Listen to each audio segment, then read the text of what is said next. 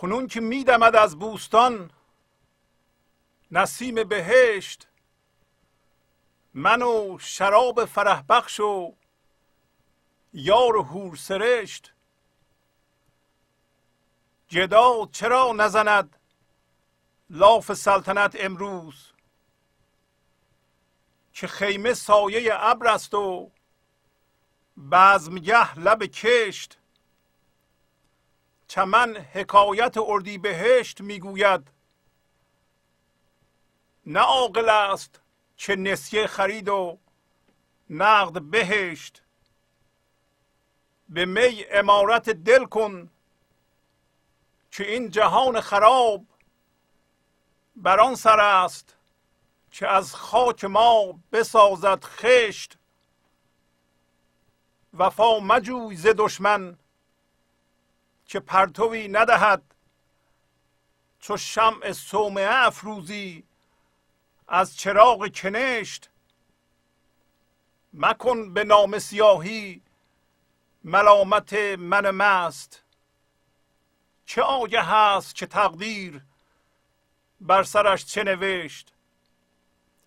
قدم دریغ مدار از جنازه حافظ، اگرچه غرق گناه است می رود به بهشت.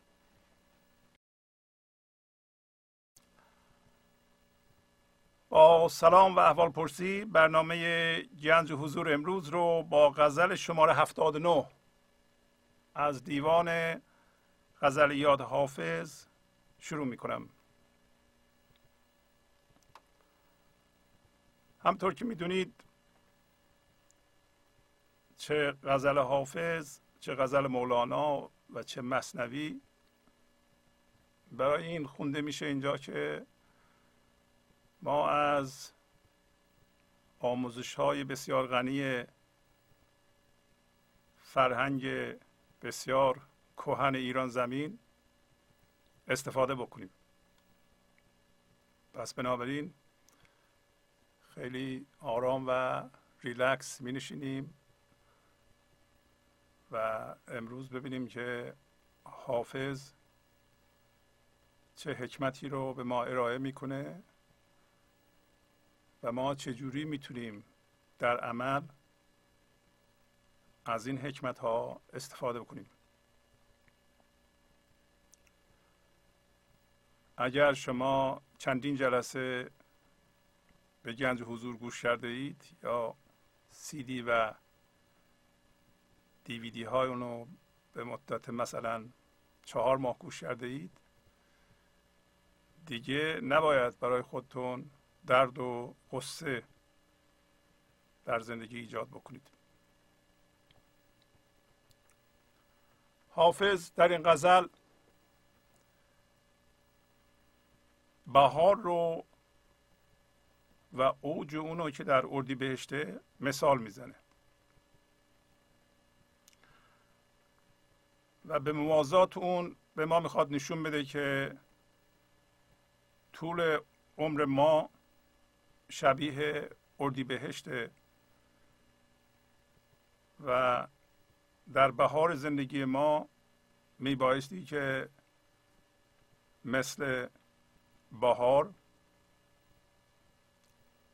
گل جان ما شکفته بشه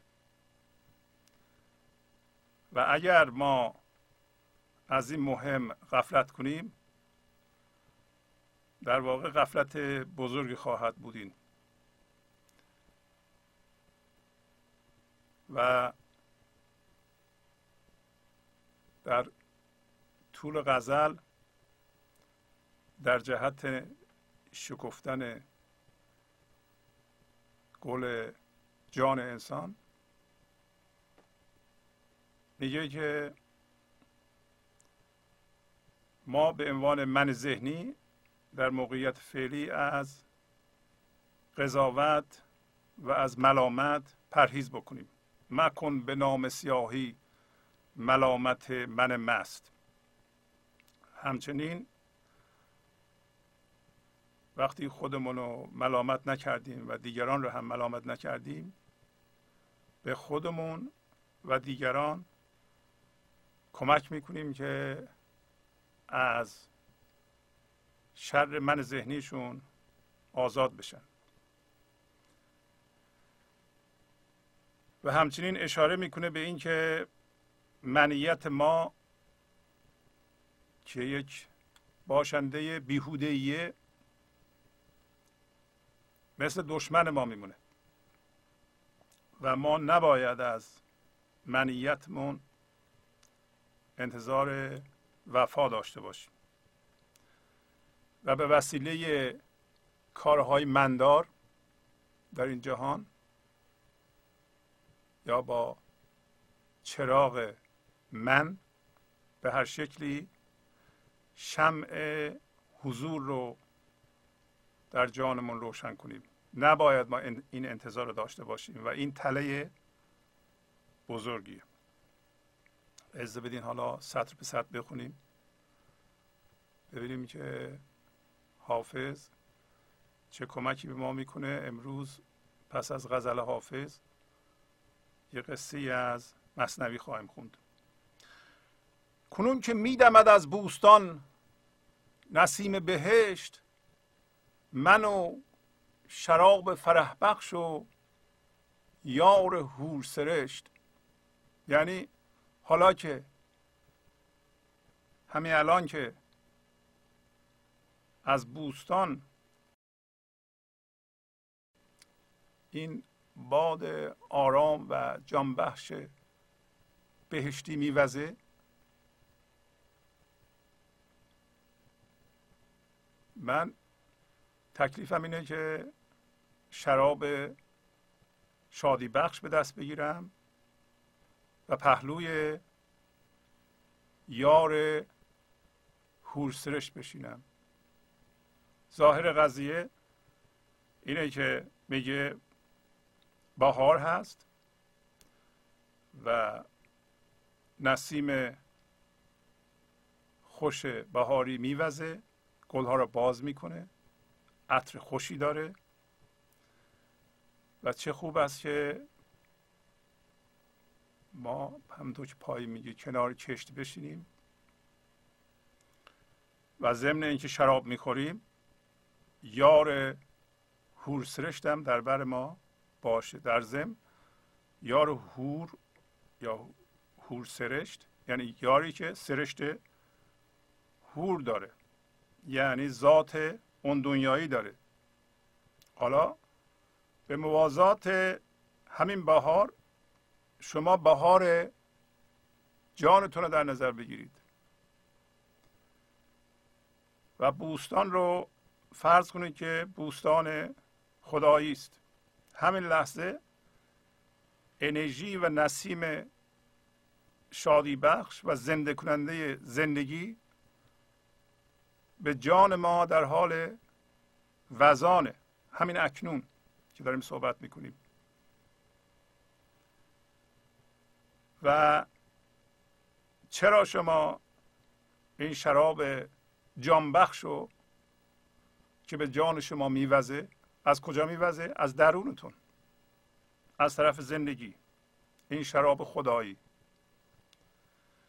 و نگاهتون به یار حورسرشت نباشه. یار حورسرشت همون زندگی است، یاری که سرشتش خداییه، سرشتش زیباست، سرشتش جان بخشه.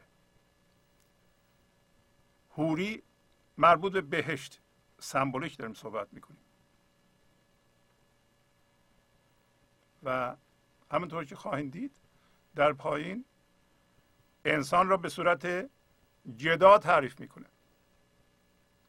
گدا یعنی فقیر، یعنی وقتی ما به خودمون نگاه میکنیم با هیچ چیز در جهان بیرون هم هویت نشدیم و با اون هم هویت شدگی ها خودمون رو تعریف نمی کنیم.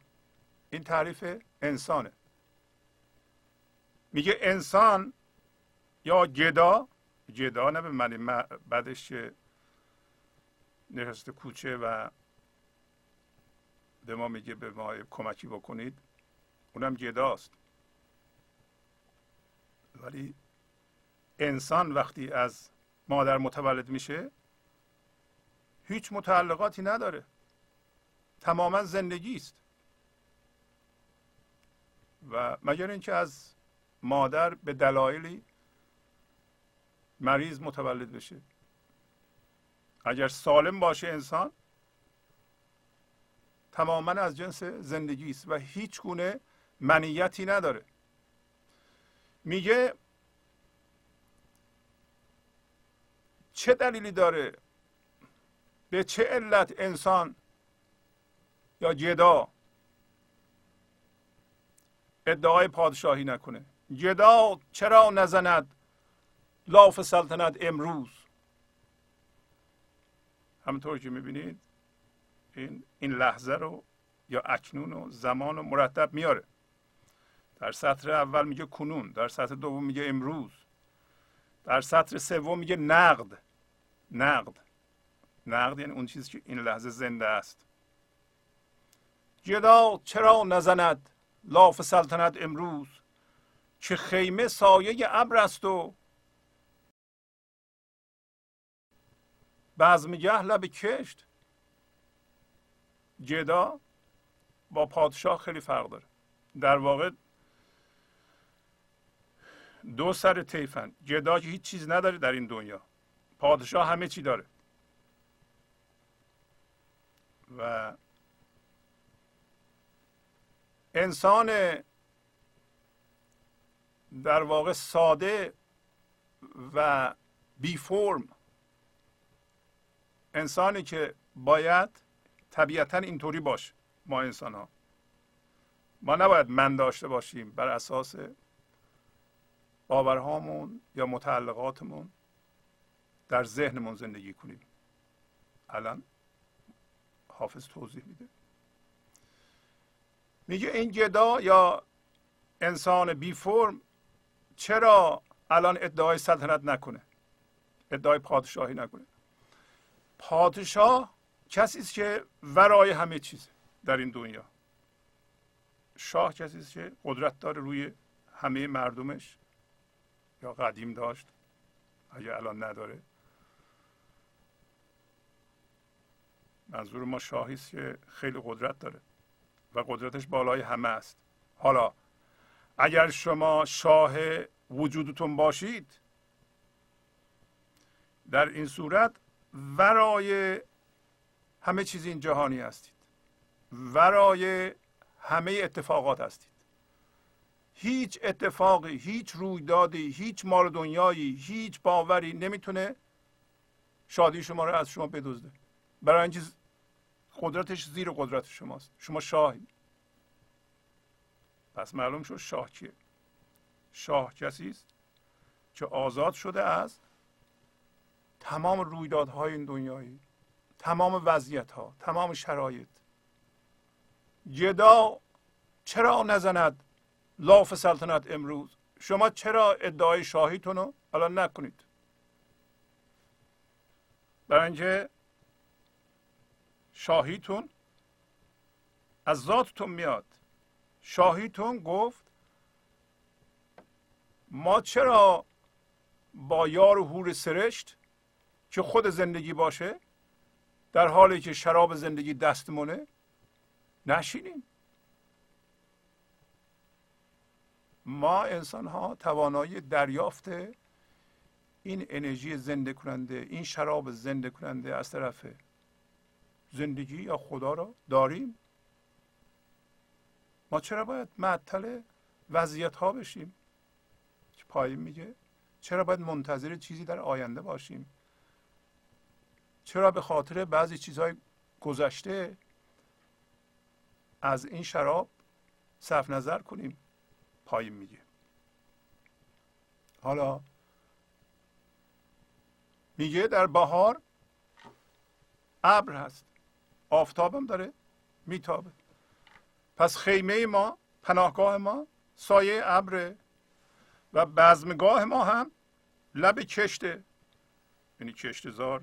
در حالی که نسیم بهشتی میوزه به این کشتزار و کشتزار موج میزنه، ما هم کنارش زمین خاکیه و صافه مثلا بهار، پتو انداختیم، نشستیم و مرغا هم میخونند، گلا هم دارن باز میشن یا باز شدن، شکوفا رو تماشا میکنیم. این بهاره.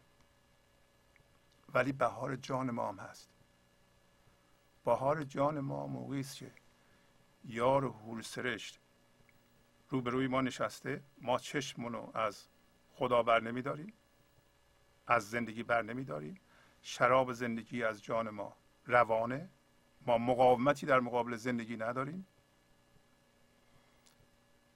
گداییمون رو حفظ میکنیم، فقرمون رو حفظ میکنیم. یعنی هیچ لحظه ای نیست که ما بریم از این حضور بیرون و بچسبیم به یه چیزی، بگیم این مال منه، این نباشه من میمیرم، و گداییمون رو از دست بدیم،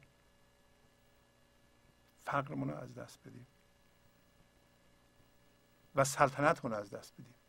نوکر اون چیزی هستیم که بهش چسبیدیم و باش هم هویت شدیم یا حرصشو میزنیم.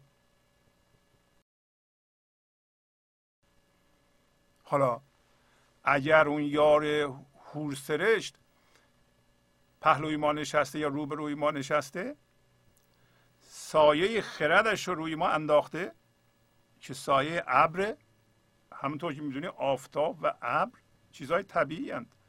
در بهار ما زیر سایه ابر نشستیم، آفتابم میتابه و بهارم، اوج بهارم هست. در بهار زندگی ما هم هست. خرد سایه‌اش انداخته برای اینکه چشم ما رو به زندگی است.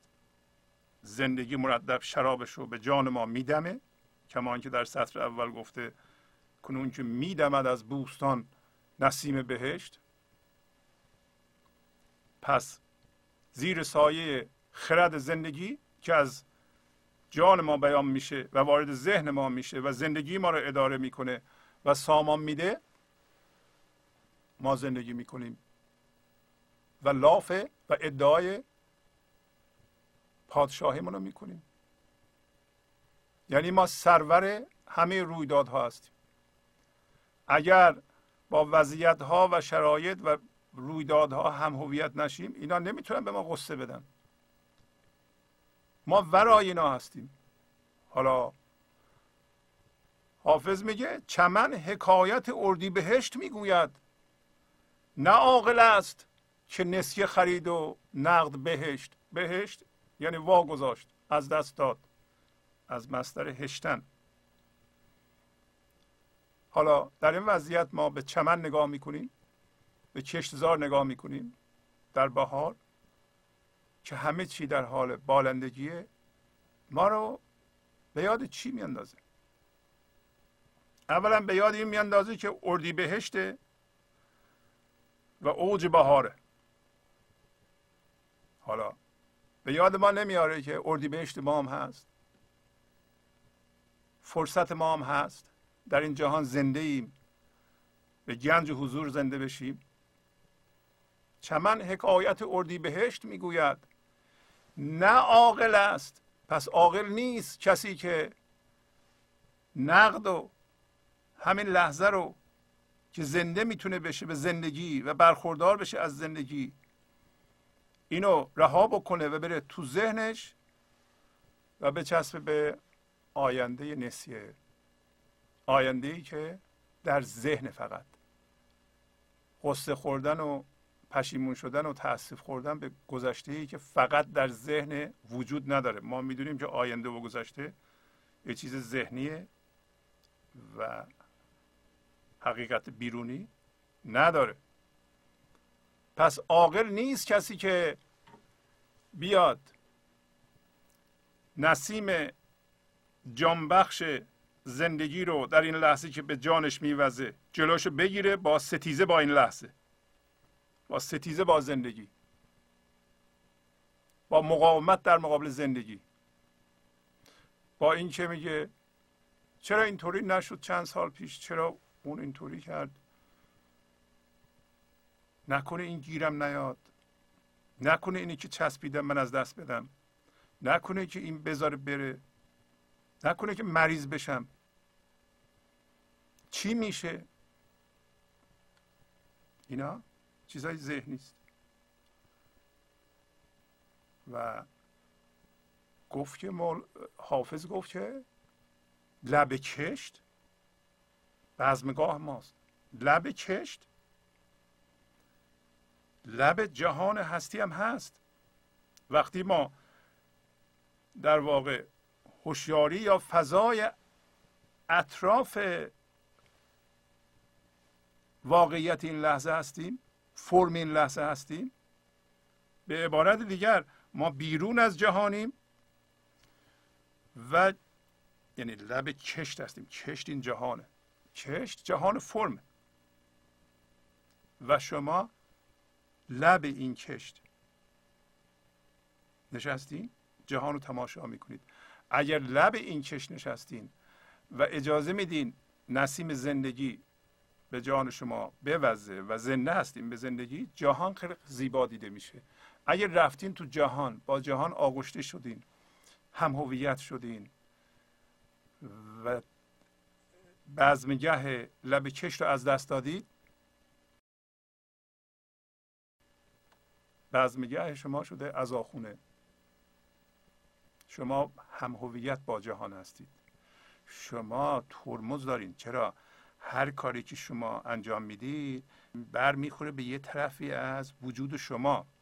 برای اینکه اگر ما فرم هم هویت شده داریم، من ذهنی داریم، هر کسی هر کاری میکنه داری تکون میدی یه قسمتی از وجود ما رو و ما مواظبیم که وجود ما رو صدمه نزنم، من کوچیک نشم. یه موقع تمام حواس ما سر اینه که من خودم رو حفظ کنم، خودم رو توسعه بدم و یا خودم رو تعمیر کنم. کسی به ما یه حرفی زده یا کاری کرده، به ما برخورده و مرتب داریم کوشش میکنیم این کوچیک شدن رو تعمیر کنیم. ما از این تله باید بیایم بیرون. و پایین حافظ اشاره میکنه به این تله است، این توهمه. پس ما لب کشت و که جهان حضور به یار حورسرشت نگاه میکنیم، شراب زندگی هم دستمونه، به جهان هم نگاه میکنیم، جهان رو زیبا میبینیم. این با خام اندیشی من ذهنی فرق داره که یک دفعه میگه همه خوبند، هر چیز زیباست. نه، شما وقتی در فضای حضور هستین جهان رو میبینید، حقیقت رو میبینید، زیبایی ها رو میبینید، اگر توش ناجوری باشه اونم میبینید، ولی قبول دارید برای اینکه فضای اطراف فرم هستید. مقاومت نمی کنید، نمی جنگید، بنابراین ملامت نمی کنید، از اون جنس نمیشید، همیشه لب کشت هستیم. فرق داره با اینکه ما با یه ناجوری از طریق ذهن ستیزه کنیم از اون جنس بشیم، یا نه لب کشت وایسیم و کشتزار رو یعنی جهان فرم رو تماشا بکنیم. همیشه زنده بودن و زیبایی که در دل ماست به جهان تراوش میکنه، به جهان جریان داره. حتی اون نگاه شما میتونه جهان رو زیبا بکنه، زشتی ها رو زیبا بکنه. الان میگه که به می امارت دل کن که این جهان خراب بران سر است که از خاک ما بسازد خشت. شما ببینید حافظ امارت رو در مقابل خرابی میاره.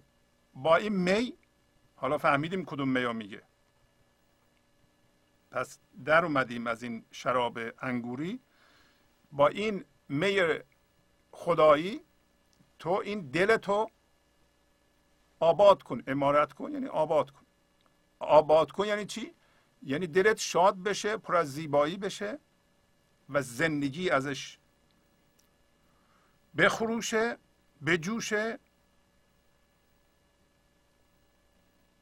بنابراین این زیبایی از شما به جهان پخش بشه. به می امارت دل کن. برای اینکه وقتی ما با جهان هم هویت شدیم جهان خرابه. شما الان ببینید جهان رو چه جوری میبینید. اگر با جهان هم هویتید، اگر چسبیدین به جهان، از جهان جدا نیستید، لب کشت نیستید. حافظ در یه غزل دیگه میگه گرچه ما بندگان پادشاهیم، پادشاهان ملک صبحگهیم، گنج در آستین و کیسه تهی، جام گیتی نمای و خاک رهیم، هوشیار و حضور و مست و غرور، بحر توحید و غرقه گناهیم. شاهد بخت گر کرشمه کند، ماش آینه رخ چو مهیم. میگه که گرچه که ما بندگان خدا هستیم ولی ما خودمون پادشاه ملک صبحگاه هستیم. صبحگاه فاصله بین روشنایی و تاریکی، همین لب کشت. شما وارد جهان نمیشید، با جهان هم هویت نمیشید، در فضای حضور هستید. اینجا ملک صبحگاه. صبحگاه یعنی جهان اگه هم هویت بشی تاریک، ولی حضور روشنه. اگر وارد بشین غرق گناه میشین، بیرون جام گیتونمای میشی. گنج در آستین، قدیم کیسه رو در این آستین میذاشتن پولو. گنج ما در آستین کیسه من توهیه. ما باید اینطور باشیم. ما زندگی در وجودمون میخروشه، وقتی به جهان نگاه میکنیم هیچی نداریم. نباید هم هویت بشیم. گنج در آستین و کیسه تهی، جام گیتی نمای و خاک رهیم. شما جام گیتی نما هستی، برای اینکه وقتی آینه دل شما صاف باشه همه چی رو نشون میده. ولی خاک راه هستی، برای اینکه با هیچی هم هویت نیستی، من نداری. اینطوری باشه شما زنده به حضور هستی. هوشیار حضور و مست و غرور. هوشیار حضور همینی که ما مرتب میگیم. هوشیار حضور یعنی شما به عنوان یک هوشیاری حضور هوشیار به خودتون هستین. هوشیار حضور و مست غرور. به جهان نگاه میکنید، به ذهنتون نگاه میکنید، ناظر ذهنتون هستین، میبینید ذهنتون مست غروره. اگر از ذهنتون منتون جدا بشین و تماشا کنین خواهید دید که ذهنتون مست و غروره، ولی شما هوشیار حضور هستید. شما ذهنتون نیستید، شما جهان نیستید، جهان هم ذهنتونه. هوشیار و حضوره. هوشیار و حضور و مست و غرور، بحر توحید و غرقه گناهیم. ما فضای یکتایی هستیم. ما بحر یعنی دریای توحید هستیم. یکتایی یعنی از طریق فضای حضور ما با همه کس و همه چیز یکتا هستیم، یکی هستیم. بالاخص با تمام انسان ها میتونیم متحد بشیم از طریق این فضای حضور، بحر توحید. و ولی یک من هم داریم که مقدارش رو شاید به ارث بردیم، یه مقدار درد و یه مقدار هم هویت شدگی. هوشیار و حضور و مست و غرور، بحر توحید و غرقه گناهیم. ما نباید بحر توحیدیمون رو به قول حافظ از دست بدیم. در اونجا گفت که مواظب باشه شراب فرح بخش و یار حورسرشت رو از دست ندید. حالا شاهد بخت اگر کرشمه کند، شاهد بخت چون کرشمه کند. شاهد بخت کیه؟ اگه زندگی خودش خواست به من خودش رو نشون بده و از من خودش رو بیان کنه، زیباییش رو از من بیان کنه، من مقاومت نمی کنم. ماش آینه رخ چو مهیم. ما فقط آینه میشیم. ماش یعنی ما او را آینه هستیم برای روی چون ماهش. در اینجا هم همینو میگه به می امارت دل کن که این جهان خراب. با می که صحبتش رو کردیم، شما این دلتو آباد کن، برای اینکه این جهانی که باش هم هویت شدی میخواد چی کار کنه؟ اولا میخواد تو رو بکشه، از خاک تو گل درست کنه، از گل تو آجر درست کنه، خش درست کنه و خودشو بسازه. شما ببینید چجوری ما در این جهان فرصت از دست میدیم. دو تا چیز حافظ و در واقع پهلو به پهلو جلو میبره. اولا که شما ببینید که چجوری جهان میخواد ما رو زودی پیر کنه و گاهی اوقات مریض کنه و جهان بیرون، مخصوصا وقتی باش هم هویت هستید، چجوری ناقص خرابه و این خرابی شما رو اذیت میکنه و میخواین اینجا رو درست کنین، اونجا ناجور میشه، اونجا رو میرین درست کنین، چای دیگه به هم میریزه، هی خرابه، برای اینکه همش بر اساس ناقص باش هم هویت شدین. این طرفش درست میکنه، اون طرفش کج میشه، خراب. ولی همین جهان خراب که باش هم هویت شدی، لحظه به لحظه تو رو به عنوان خشت استفاده میکنه برای اینکه خودش رو درست کنه. شما ببینید انرژی زنده و زنده کننده زندگی رو شما این لحظه چجوری میدیم به این جهان خراب به صورت هم هویت شده که جهان شما خودش رو درست کنه و زندگی شما از دست بده و شما زندگی نکنید. که چی بشه؟ 2 روز دیگه اینطوری بشه، 4 روز دیگه اونطوری بشه، 1 ماه دیگه اینطوری بشه، یه دفعه هم که میبینیم داریم میمیریم. ما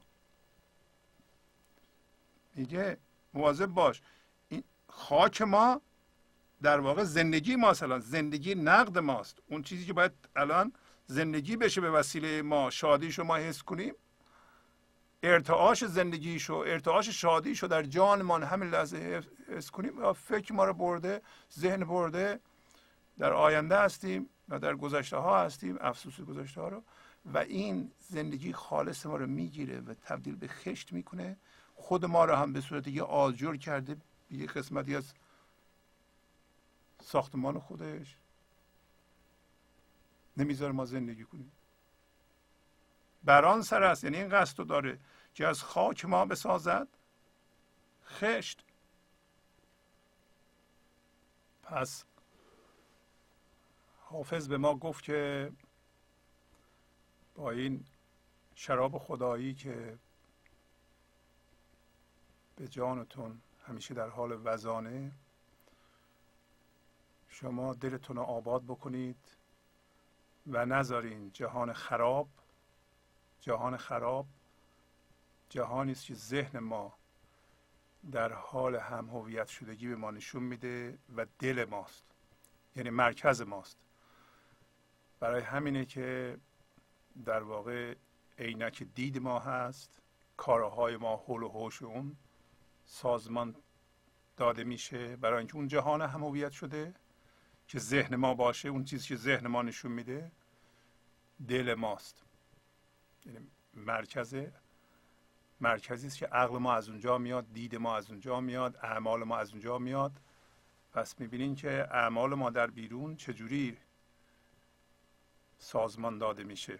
و الان داره این مطلب رو کامل میکنه، میگه که وفا مجوی ز دشمن که پرتوی ندهد، چو شمع صومعه افروزی از چراغ کنشت.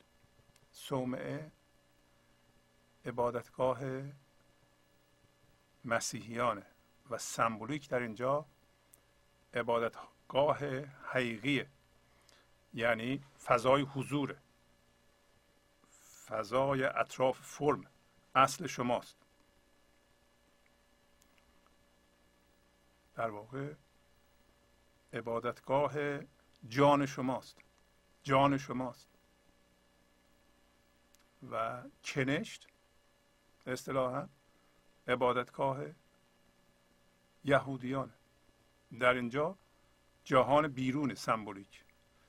میگه این دوتا از یه جنس نیستن. و اول میگه که اگر شما به عنوان زندگی وارد جهان هم هویت شدی و اونجا من درست کردی، این من دشمن توست. برای اینکه تو از جنس زندگی هستی، این لحظه باید زندگی کنی.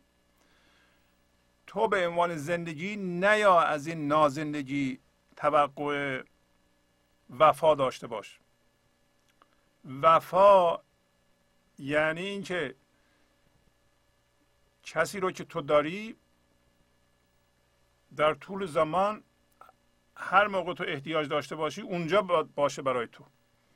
وفا بکنه.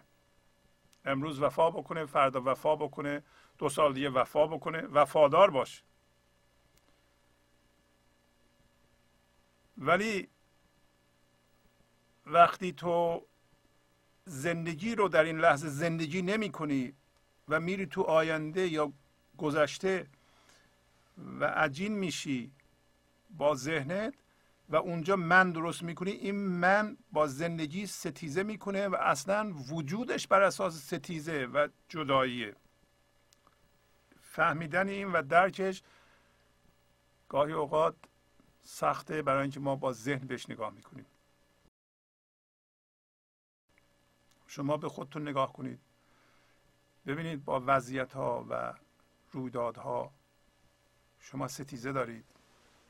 اگر ستیزه دارید، اگر حس جدایی میکنید، اگر جهان و جای خطرناکی میبینید، شما با جهان هم هویت شدید.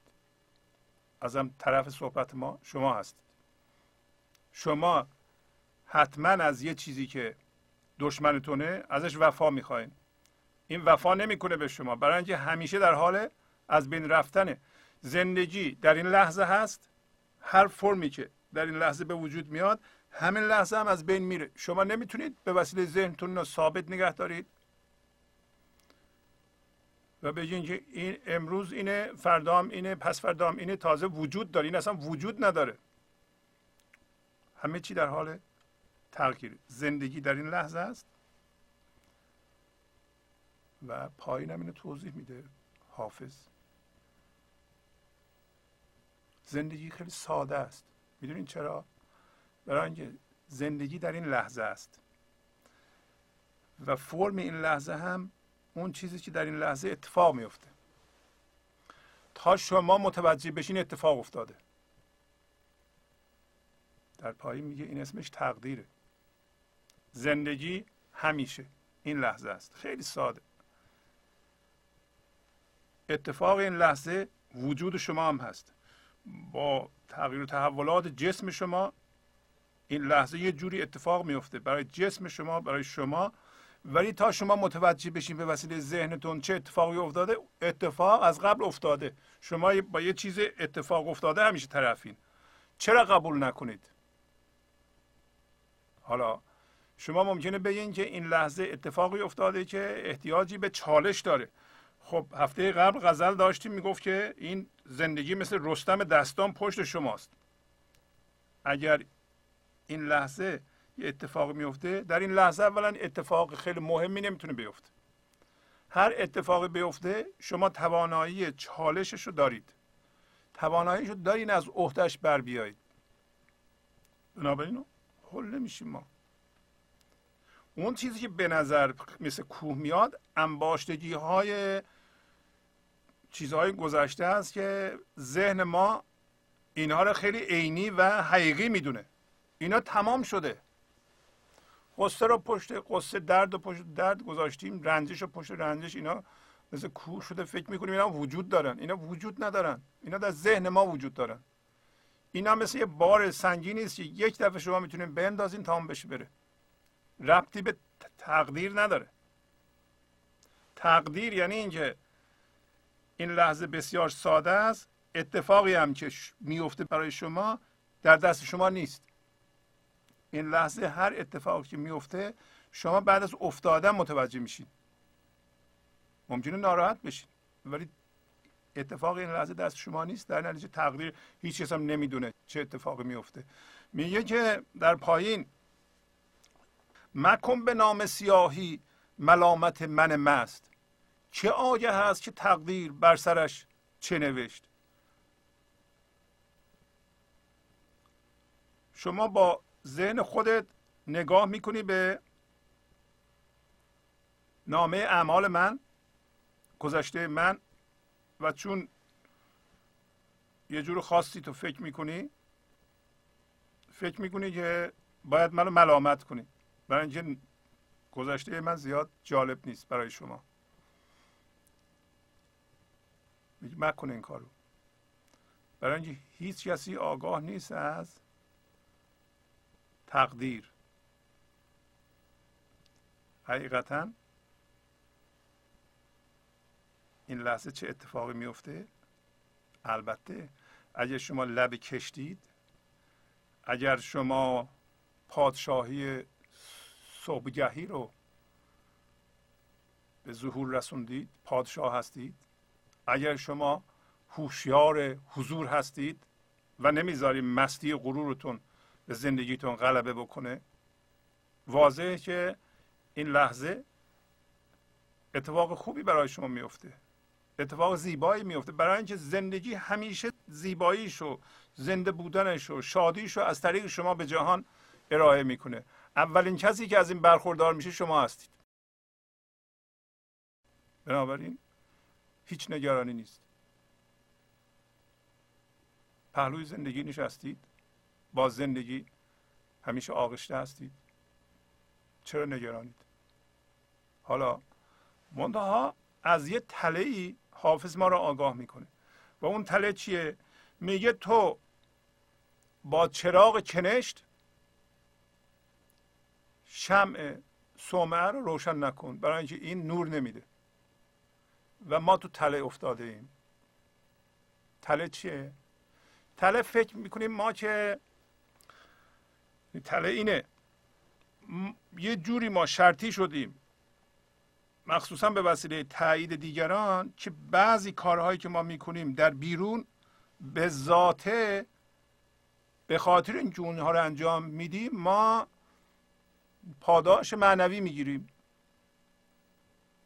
شما ممکنه یه سری اعمال مذهبی انجام بدید و خیلی هم جدی باشین تو این کار، ولی اگر منی تو این کاره، اگر این کار با روحانیت و با معنویت و با حضور انجام نمیشه و منیت توشه، این همون چراغ کنشته، همون چراغ جهان فرمه.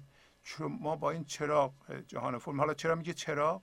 برای اینکه نوری داره که ظاهرا خیلی بزرگه، برای اینکه همه به اون عمل میکنند و ما هم خوب یاد گرفتیم. چراغ ذهن، چراغ واقعا، برای اینکه همه تایید میکنن که این راه درست، همه میکنن، منم میکنم، چراغ دیگه. حالا ولی جان شما شمع داره، اول باید کوچولو روشن بشه، بعدن چراغ بشه. الان شمع باید روشن کنید. بعضی جانها شمعشون هنوز روشن نیست، ولی ما چجوری میخوایم روشن کنیم؟ چجوری اولین بار شمع حضور، هوشیاری حضور در ما روشن بشه؟ با چراغ کنشت نمیشه، با چراغ من ذهنی نمیشه، با کاری که در بیرون میخواین انجام بدید، مخصوصا کارهایی که منیت توش باشه. ممکنه من اشتباه بکنم، ولی اینو دیگه مطمئنم که اگر کاری توش منیت باشه، این نمیتونه شمع جان شما رو روشن کنه. این شمع باید کوچولو روشن بشه، سوسو، یواش یواش. شما مواظبش باشین. چراغ است این دل بیدار، به زیر دامنش میدار، از این حال و هوا بگذر، هوای شور شر دارد. به قول مولانا این شمع رو روشن میکنی، زیر دامن نگه میداری که باد نزنه، باد شر و شور. حافظم در اینجا میگه که مواظب باشه، دیگران دریغ میکنن در کمک به شما که به گنج حضور برسید، دیگران تحریک میکنن که نرسید. اگه من جنازه منم رو دارم حمل میکنم ببرم دفن کنم، دیگران به جای اینکه بیان کمک کنن منم رو کوچیک کنم، منو تحریک میکنن، کارهایی که جمع میکنه معمولا منو بزرگ میکنه. من اگر منم کوچولو شده مرده میخوام دفنش کنم، مردم باید بیان مشایعتش زیر تابوتش رو بگیرند، همون که در سطر پایین میگه قدم دریغ مدار از جنازه حافظ که گرچه غرق گناه است میرود به بهشت. تو قدم دریغ مدار، بیا کمک کن که مرده حافظ دفن بشه. ولی ما میتونیم مرده منمون رو خودمون دفن کنیم، به شرط اینکه به حرف دیگران گوش نکنیم یا دیگرانی دور ما باشن که کمک کنن که بگه منش مرده و گنج حضورش زنده شده، تحریک نکنیم. برای اینکه این من ما خیلی موذیه، منتظره که یه چیزی بشنوه پاشه بشینه بگه که نمردم اینجا هستم. کافی یکی بهش توهینی بکنه دوباره پاشه زنده بشه. منیت ما. پس از این تله میخوایم در بیایم بیرون، اینکه با کارهایی که بیرون میکنیم، مخصوصا کارهای مندار یعنی چراغ ذهن، ما میتونیم چراغ گنج حضور یا شمع گنج حضور رو روشن بکنیم. اگر شما کارهایی در بیرون میکنید که از اینا خوشتون میاد یا برای یه گروهی انجام میدین یا سود شخصی توشه یا بیزینس توشه، تجارت توشه، تجارت میکنید، اون به جای خود. اگه دوست پیدا میکنید به جای خود، یعنی کارهای این دنیایی، نفعهای این دنیایی برای شما ممکنه داشته باشه، ولی شمع جانتون رو روشن نمیکنه. شمع جانتون رو اون نسیم صبحگاهی که از طرف خورشید میوزه، از طرف زندگی میوزه، اگر شما این لحظه مقاومت نکنین در مقابل زندگی، یعنی این لحظه به رویداد این لحظه واکنش نشون ندین، اگر اجازه بدین این لحظه اونطوری که اتفاق میفته بیفته، اگر شما اجازه بدین که جهان اتفاق بیفته اونطور که میفته، نخواین جهان رو تغییر بدید، میشه شما یه روز یه تصمیم بگیرید بگین که من نمیخوام جهان رو تغییر بدم، و اون موقع هست که از ملامت دست برمیدارید. یه تصمیم اساسی در واقع پیماینده راه گنج حضور میگیره و اون اینه که من دیگه کسی رو نمیخوام تغییر بدم. اگر از این سودا شما بیفتید که دیگران رو میخواین تغییر بدین و باید اصلاح کنین، به راه راست هدایت کنین، در این صورت توجهتون میاد به رو خودتون و از ملامت دست برمیدارید، از توجه به کارهای دیگران دست برمیدارید. وقتی شما نمیخواین دیگران رو تغییر بدین و زیر کنترل در بیارین، منتون کوچیک میشه. و هر موقع شما به نظرتون میاد که دیگران اشتباه میکنه، من باید برم دیگران رو عوض کنم، خب اون انرژی رو بزنید رو خودتون. ببینید اون ایرادی که الان در دیگران میخواین تغییر بدین در شما حتما هست، وگرنه نمیدیدین. اون رو تغییر بدید، خودتون رو تغییر بدید. اصلا بهترین راه تغییر دیگران تغییر خودمونه. ما نمیتونیم دیگران رو تغییر بدیم. تنها کسی که در اختیار ماست ما خودمون هستیم. و اگر از این قضاوت، از این کنترل، از این میل شدید به تغییر دیگران دست برداریم، به نامه سیاه دیگران نگاه نمی کنیم، دیگه قضاوت نمی کنیم، من پیدا نمی کنیم، من ما کوچیک میشه، ذهن ما آرام میشه، ذهن ما نمیخواد هر لحظه قضاوت کنه و ملامت کنه یا خودمون قضاوت کنه و خودمون ملامت کنه. ذهن ما ساکت میشه، ساکت میشه، ساکت میشه، ساکت میشه. یک دفعه گنج حضور ما شروع میکنه به زنده شدن. یک دفعه شما حس میکنین که اون کنون که میدمد از بوستان نسیم بهشت، نسیم بهشتی زندگی به جان شما هم داره میوزه از طرف زندگی. تا حالا اینقدر مشغول تغییر دیگران بود، اینا قضاوت و درگیری و اینا که اصلا متوجه نبودین زندگی چیه. پس امروز یاد میگیریم از حافظ که ما اگر رفتیم به جهان فرم و با جهان فرم هم هویت شدیم، اون باشنده که در جهان فرمه دشمن ماست. وفا مجوی ز دشمن که پرتوی ندهد، چو شمع صومعه افروزی از چراغ کنشت.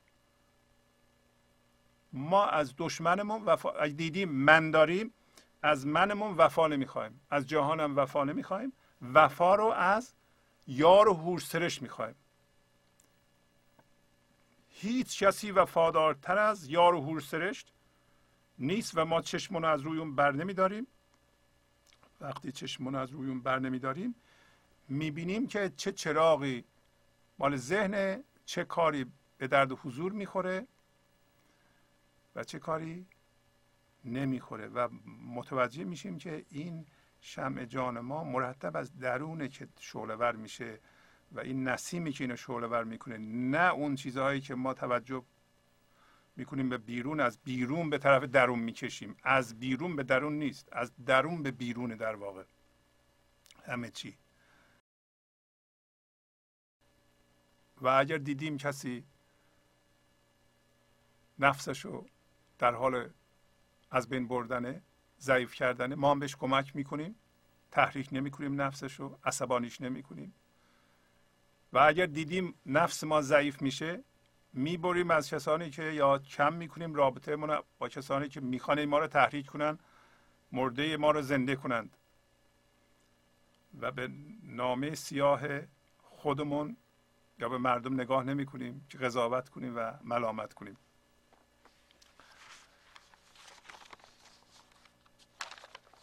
خب اجازه بدین در این قسمت یک قصه رو از مثنوی آغاز کنم. من این قصه رو در واقع که قصه فریفتن روستایی شهری را و به دعوت خواندن به لابه و الحاح بسیار، از سطر 236 دفتر سوم شروع میشه. بعضی قسمت هاشو قبلا براتون خوندم و CD و DVD شده. امروز قسمت اولش رو خلاصش رو برای شما میخونم. اگه رسیدیم به تفصیل میخونیم، فقط خلاصش رو بگم. میگه که یه شهری بوده و یه روستایی، اینا با هم آشنا بودند و این روستایی هر سال، که سال ظرف زمانه میتونه معنی این لحظه بده، این روستایی هر سال میومد خونه شهری، 2-3 ماه میموند، خوش میگذروند، غذاشو میخورد و مای احتیاجش رو از شهری میگرفت و میرفت روستا. و هر دفعه که میومد از شهری دعوت میکرد که شهری بره روستا تا او خدمت کنه به شهری و شهری بهانه می آورد. البته میدونید همونطور که قبلا گفته شده، شهری سمبل بیکرانی، نامحدودی و روستایی سمبل محدودیت و ذهن.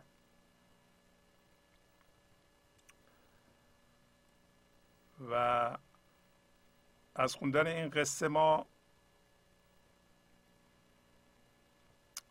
مطالبی یاد خواهیم گرفت از اینکه چجوری میشه که ما به عنوان نامحدودی و بیکرانی و از جنس زندگی بودن یک دفعه میریم به جهان ذهن و محدودیت و در اونجا اتراق میکنیم و از جنس محدودیت میشیم و در راه رفتن به ده چه مشقاتی میکشیم، به چه مصیبت هایی دچار میشیم و چه چیزی هست که شهری رو به روستایی میکشونه.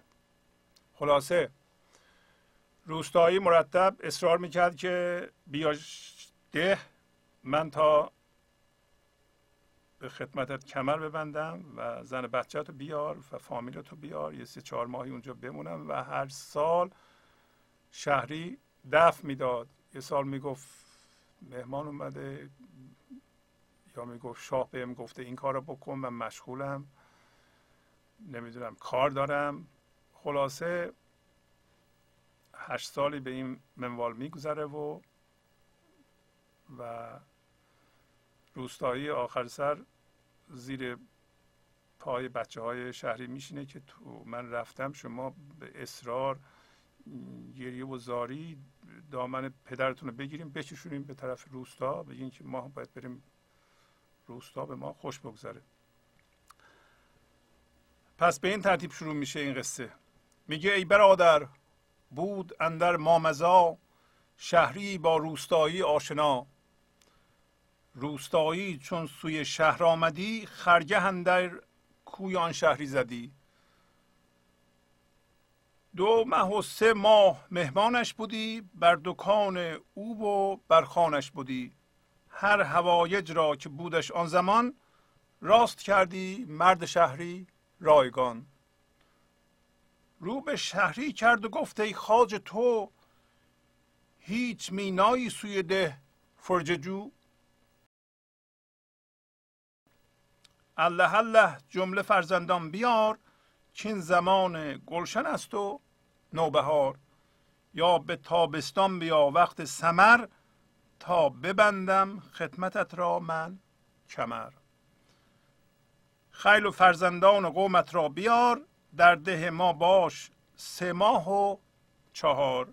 که بهاران خطه ده خوش بود، کشتزار و لاله دلکش بود. خب پس اینطوری شد.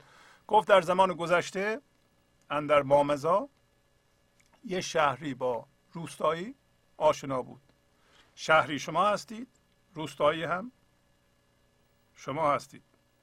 شهری سمبل نامحدودی، آزادی، بیکرانی، زنده بودن، و روستایی سمبولیک داریم صحبت میکنیم، سمبل محدودیت، فشار، استرس و هم هویت شدگی و جهان ذهن و یا این جهان هم هویت شده. پس هر دو سمبل انسانه. یکی انسانی است که در ذهنش زندگی میکنه، یکی انسانی است که در بیکرانی اطراف ذهن، در فضایی که فرم این لحظه رو در بر گرفته داره زندگی میکنه. بیکرانه، انسان حضورداره، هوشیار به حضوره. گفت که روستایی وقتی میومد به سوی شهر، در خونه این شهری میموند و هر حاجتی هم که، هر احتیاجی که این روستایی داشت شهری برطرف میکرد رایگان.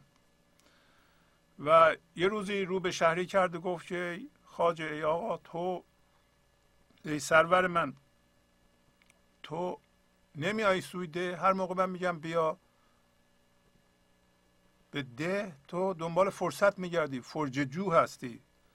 تو را به خدا این بچه ها رو بردار بیار، جمله فرزندان بیار که الان زمان گلشن است و نوبهار. یا الان هم نمیایی تابستان بیا، زمان میوه، وقت ثمر، تا من کمر خدمت برات ببندم و تمام فک و فامیل و قومت رو بیار، در ده ما 3-4 ماه مهمان باش که بهاران خطه ده خوش بود، کشتزار و لاله دلکش بود. حالا میگه وعده دادی شهری او را دفع حال، تا برآمد بعد وعده 8 سال. او به هر سالی همی گفتی که کی عزم خواهی کرد، کامد ماه دی. او بهانه ساختی که امسالمان، از فلان خطه بیامد میهمان. سال دیگر گر توانم وارهید، از مهمات آن طرف خواهم دوید. گفت هستند آن عیالم منتظر، بهر فرزندان تو ای اهل بر. باز هر سالی چو لک لک آمدی، تا مقیم قبه شهری شدی. خواجه هر سالی ز زر و مال خویش، خرج او کردی گشادی بال خویش. آخرین کرت 3 ماهان پهلوان، خوان نهادش بامدادان و شبان. از خجالت باز گفت و خواجه را چند وعده چند بفریبی مرا. پس اینطوری شد. میگه این شهری وعده میداد به او دفع حال، یعنی دفعش میکرد، دست به سرش میکرد روستایی رو. تا 8 سال گذشت و این روستایی هر سال میگفت که کی میایی؟ پس زمستان اومد. او بهانه میکردی که امسال از فلان خطه مهمان اومده، سال دیگه اگر بتونم به اون طرف خواهم دوید. روستایی میگفت بابا این زن من منتظر زن و فرزندان توست، ای اهل بر یعنی نیکی. و دوباره روستایی هر سال مثل لک لک می اومد، لک لک مهاجرت میکرد، هر سال می اومد بالای قبه شهر لونه میکرد، اینم می اومد مثل لک لک. و خواجه و این شهریه هر سال از زر و مال خودش خرجون میکرد و بال خودش رو میگشاد، یعنی گشاده دست بود. و آخرین دفعه که روستایی اومد 3 ماه کرت، یعنی دفعه آن پهلوان یعنی اون شهریه براش سفره نهاد و نهار و شام بهش داد و صبحانه. بازم اون از خجالتش روستایی گفت که چقدر به من وعده میدی و منو میفریبی. گفت خواجه جسم و جانم وصل جوست، لیک هر تحویل اندر حکم هوست. آدمی چون کشتی است و بادبان، تا چه یارد باد را آن بادران. باز سوگندان بدادش که کریم، گیر فرزندان بیا بنگر نعیم. دست او بگرفت 3 کرت به عهد، کله الله زو بیا بنمای جهد. بعد 10 سال و به هر سالی چنین، لابه ها و وعده های شکرین. کودکان خواجه گفتند ای پدر، ماه ابر و سایه هم دارد سفر. حقها بر وی تو ثابت کرده ای، رنجه ها در کار او بس برده ای. او همی خواهد که بعضی حق آن واگذارد، چون شوی تو میهمان. پس وصیت کرد ما را او نهان، که کشیدش سوی ده لابه کنان. گفت حق استیم ولی ای سیب وی، اتق من شر من احسنت الیه. پس اینطوری شد. خواجه بهش گفت، این شهریه به اون روستاییه گفت که جسم و جان من دنبال وصله، اما هر گونه تحویلی تغییر تحولی در حکم هوست، یعنی در حکم خداست. آدمی مثل کشتی است و بادبان، تا اینکه بادران که این باد رو بیاره. و اینجا مولانا داره میگه که حقیقتا این که اینا حرفهای خود مولاناست و واقعا از قصه نیست. این که انسان از حالت زنده بودن و نامحدودی میره به درون محدودیت و قصه و درد و رنج و کینه و حرص و اینا، تغییر تحولی است که تا که یارد باد را آن بادران، مثل آدمی مثل کشتی و بادبانه. و این تغییر تحولات در حکم هوست. حالا باز برمیگرد به قصه، اینا را بعدا مولانا خودش توضیح میده. دوباره روستایی سوگند میده که ای کریم، ای بخشنده، دست فرزندانتون رو بیار نعمت ببین روستا چه خبره. و دست او رو بگرفت 3 دفعه به عهد، سوگند داد که تو رو خدا بیا، کله الله زو بیا به مای جهد. یعنی 3 بار ازش تعهد گرفت که روستایی از شهری که بیا به روستا بابا. و بعد از 10 سال و هر سالی چنین لابه ها و وعده های شکرین، یعنی اینقدر لابه میکرد و وعده های شیرین میداد به روستایی، به شهری. خلاصه بچه های شهری میگن که خب بابا جان، ماه ابر و سایه هم سفر میکنن، تو به این روستایی خیلی خوبی کردی و خیلی رنج داده اون تو رو، اون میخواد قسمتی حداقل از اینو چند تاشو جبران بکنه. پس بنابراین به ما وصیت کرده نهانی یعنی پنهانی که ما تو رو بگیریم بکشیم به طرف روستا. گفت که ای خوب رویان، به بچه هاش داره میگه این درسته، ولی تو از شر کسی بترس که بهش خوبی کردی. در اینجا مولانا حداقل یه چیزی به ما یاد میده، میگه در جهان هم هویت شدگی من ذهنی سپاسگزاری و قدرشناسی بلد نیست. هر چقدر بیشتر بهش بدی، چون نمیفهمه و نمیشناسه قدرشو، اندازه نمیدونه و هرچی بیشتر بهتر شعارشه بیشتر میخواد. و میگه که اگر به کسی خوبی کرده ای از شر او بترس، از بدی او بترس. و یه علتش هم اینه که من ذهنی معمولا شرمنده میشه و چون نمیخواد جبران بکنه، بعدها خواهیم دید که تمام این وعده ها و این دعوت ها که روستایی از شهری میکنه همه بیخوده، همه سطحیه، همه دروغینه.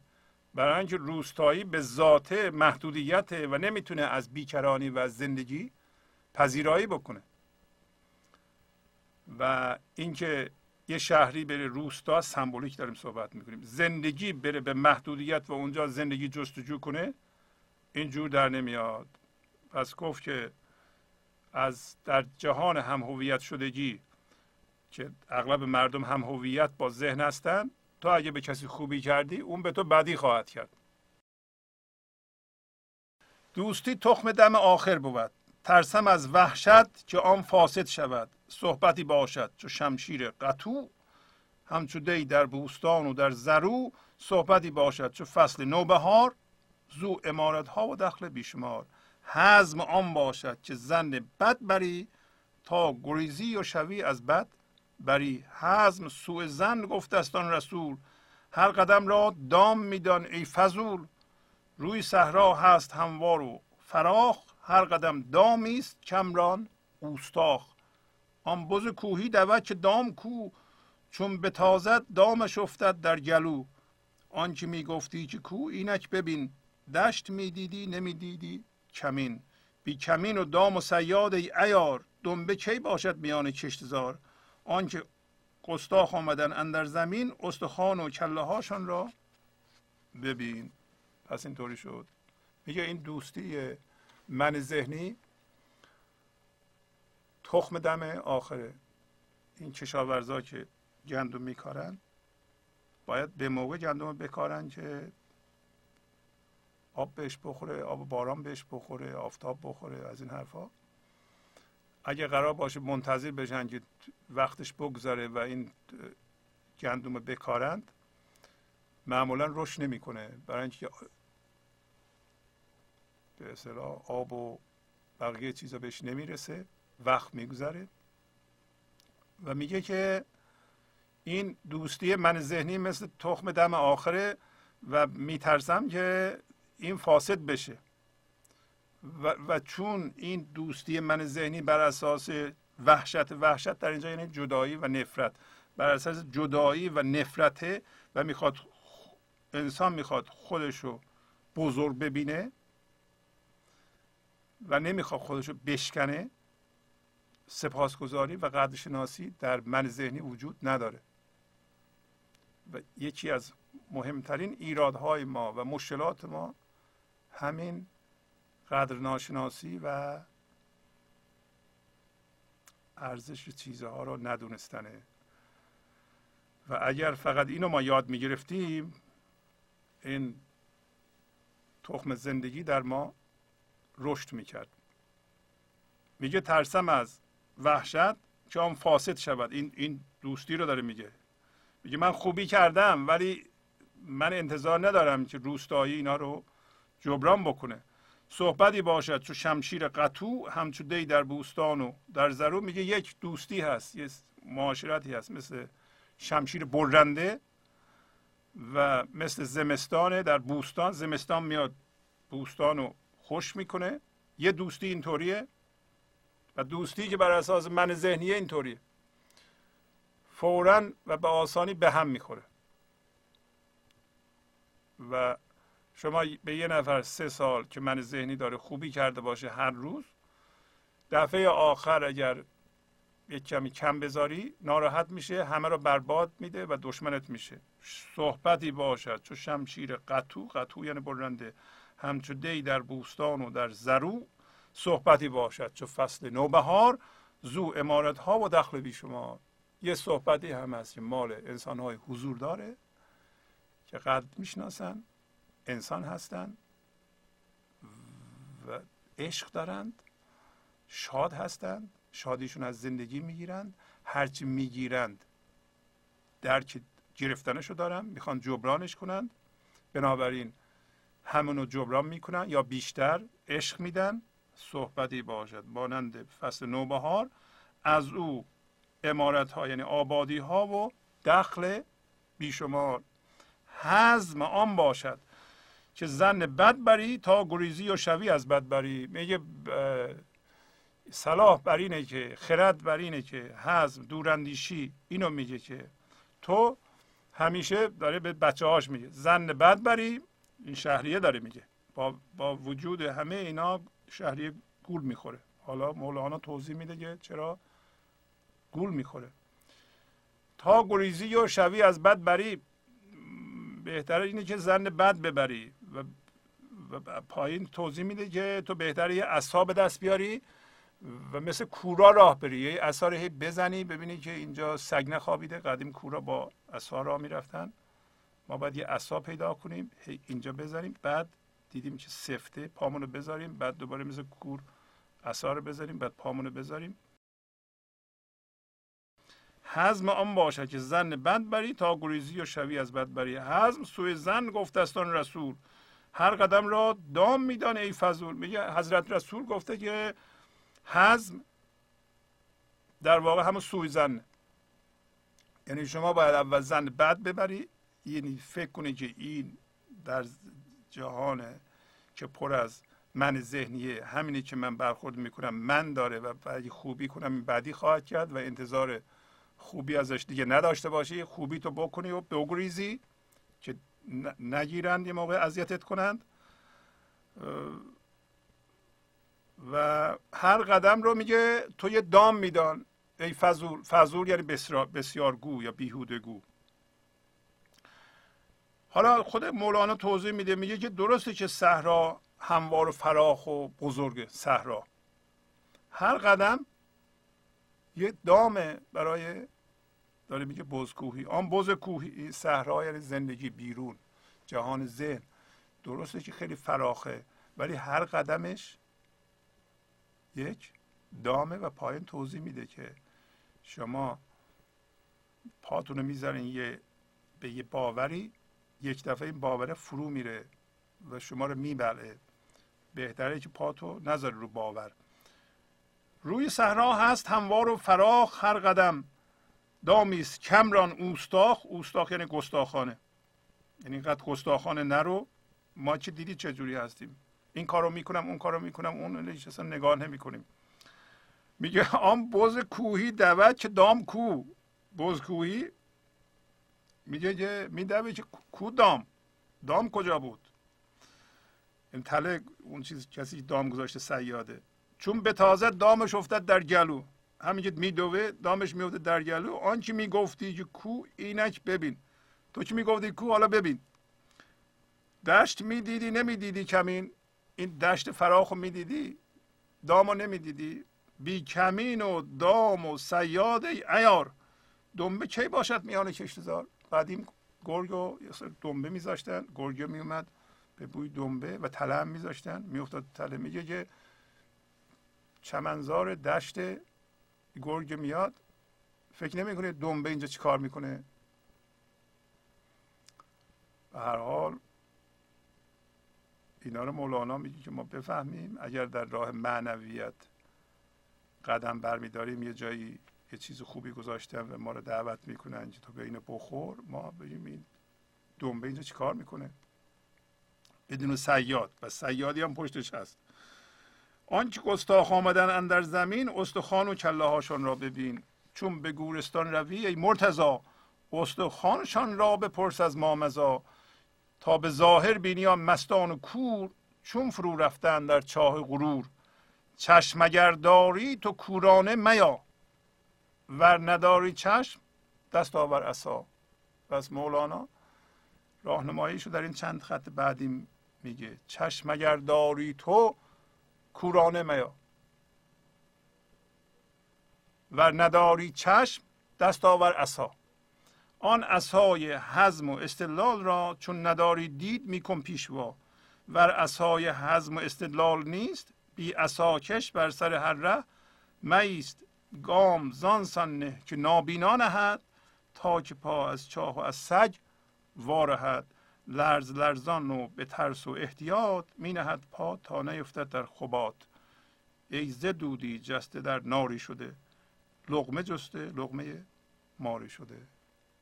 میگه که اگر به گورستان میری از استخوان‌های انسان‌هایی که غرور داشتند و در کام مرگ فرو رفتند از اونها بپرسه که چه سرنوشتی غرور به سرشون آورد تا روشن ببینی که اون مستان کور چجوری در چاه غرور افتادن.